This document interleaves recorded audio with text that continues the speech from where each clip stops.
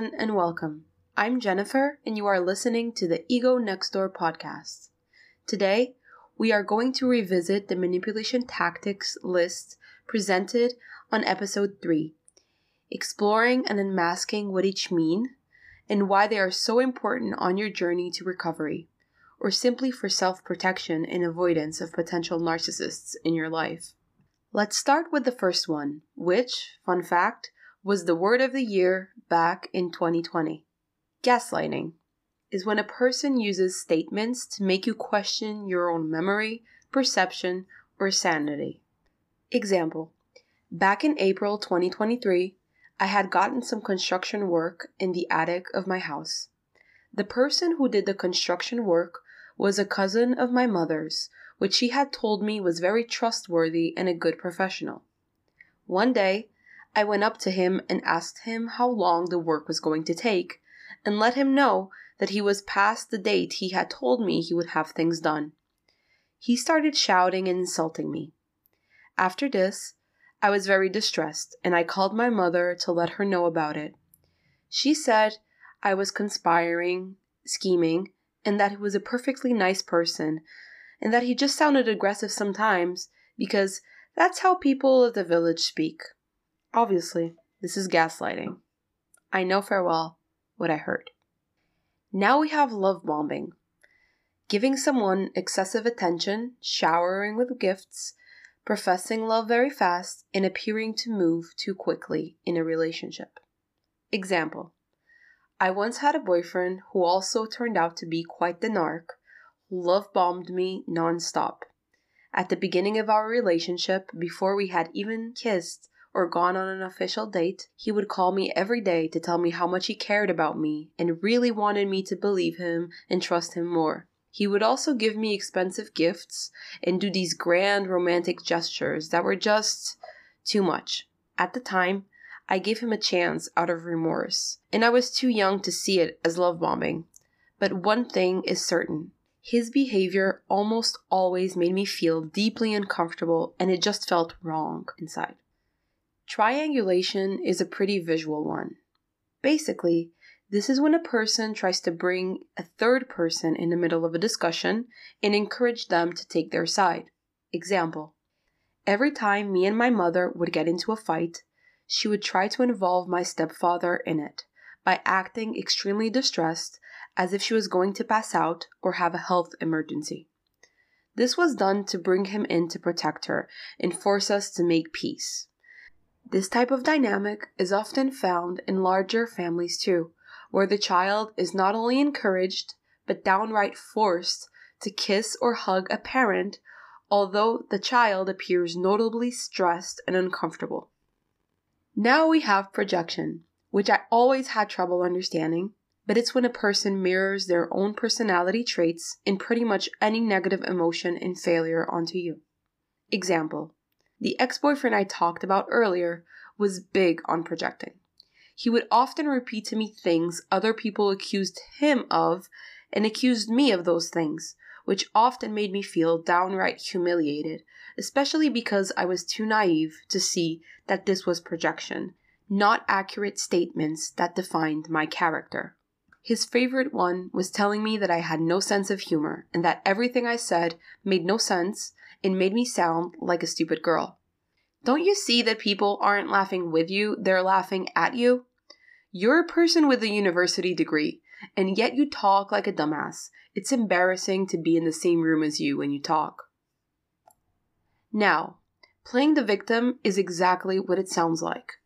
A person distorting reality to be perceived as the victims of a story and turn attention around to themselves. Example: when I appeared sad or depressed after an argument or something my mother had said to me, she would ask me if it makes me happy that she is sad and to see her suffer. Do you have some strange Machiavellian pleasure in seeing me hurt? What is wrong with you? When I clearly did not appear happy or pleased.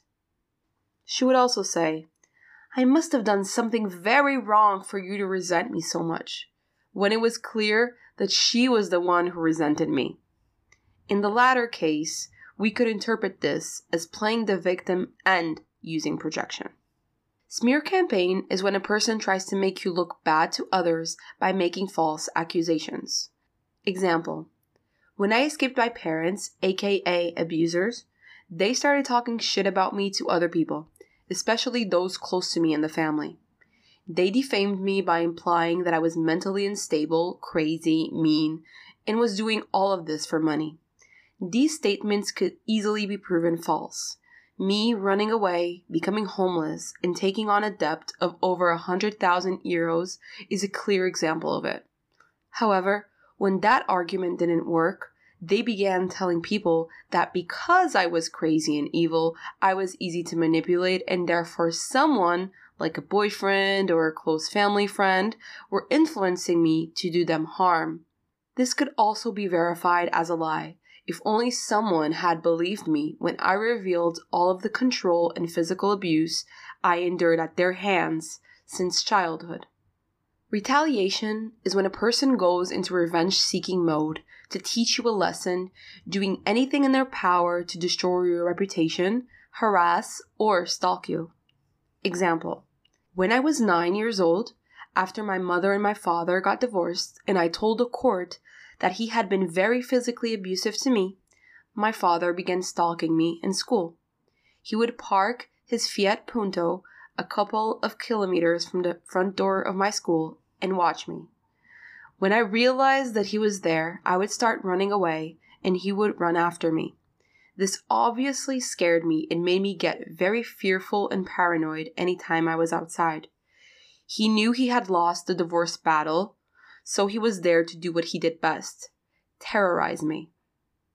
The silent treatment is when a person tries to discipline you and make you fear them or their reaction towards you.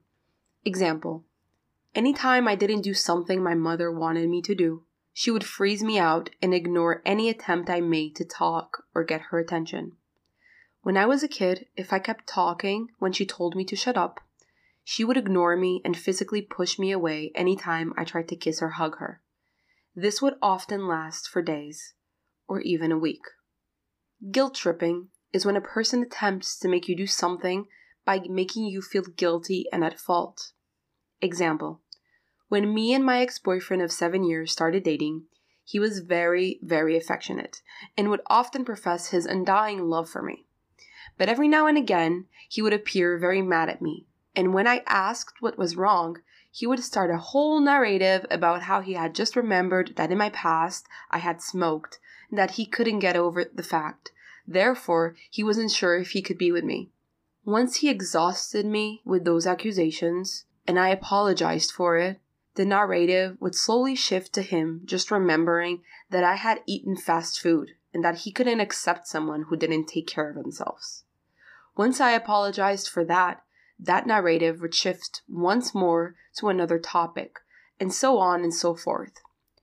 This was all done in a very subtle manner, to the point where in the moment I saw myself forced to apologize, hence my fear of being pushed away emotionally would take over my rationality of how absolutely idiotic the entire attitude of not being able to accept someone's normal behaviors was.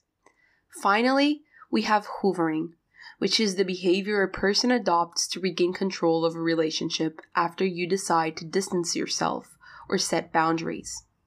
Example: weeks after me and this ex-boyfriend of 7 years broke up because he had cheated on me with a friend, he started calling me asking me to come back. He wanted us to be civil and me to keep working for him for free. He started being very friendly, responding to my Instagram stories, etc. At one point, I told him straight up that I would never want him back, and after weeks of unsuccessful hoovering, he finally showed his true colors. When he realized I was already fully out of his control, the abuse began again. And when he came over to my house to get the rest of his belongings, he attempted to trash my place and attack me. Okay, so it is important to know that these manipulation tactics can be used each by itself or combined. For example, someone can play the victim and carry out hoovering, execute a smear campaign and enter retaliation mode, love bomb and implement a guilt-tripping tactic, use projection and use triangulation, Usually, narcissists don't only use one tactic at a time. They use multiple ones. That is one of the biggest differences between a normal human capacity of being manipulative and use a manipulation tactic once in a while and a narcissistic individual who uses manipulation all of the time and finds pleasure and no remorse in doing so. And no, if you were to ask me if these manipulation tactics require a playbook, they do not. Narcissists do not read from any playbook, and they sure as hell do not need someone to teach them how to be the way they are. To them, it comes naturally. It is their native language, one that they speak so effortlessly that sometimes even those who have raised them have trouble to understand where it came from. This reminds me of the Netflix show Inventing Anna, an almost biographical TV show of Anna Delvey, a con artist and fraudster who posed as a wealthy heiress to access the New York upper class from 2013 to 2017. In one of the episodes, Anna's mother talks to a journalist and explains that children do not come from, they come through. The journalist tells Anna's mother, "Your daughter is a criminal mastermind. She had to learn it somewhere, right? I'm just trying to figure out where." Anna's mother replies by saying, "It's easier to imagine her father or to imagine me as monsters. It is better to believe monsters make monsters because children, we think we make them, we think we shape them because we do for them and we love them and we guide them. But no, we do not make them. Children do not come from, they come through.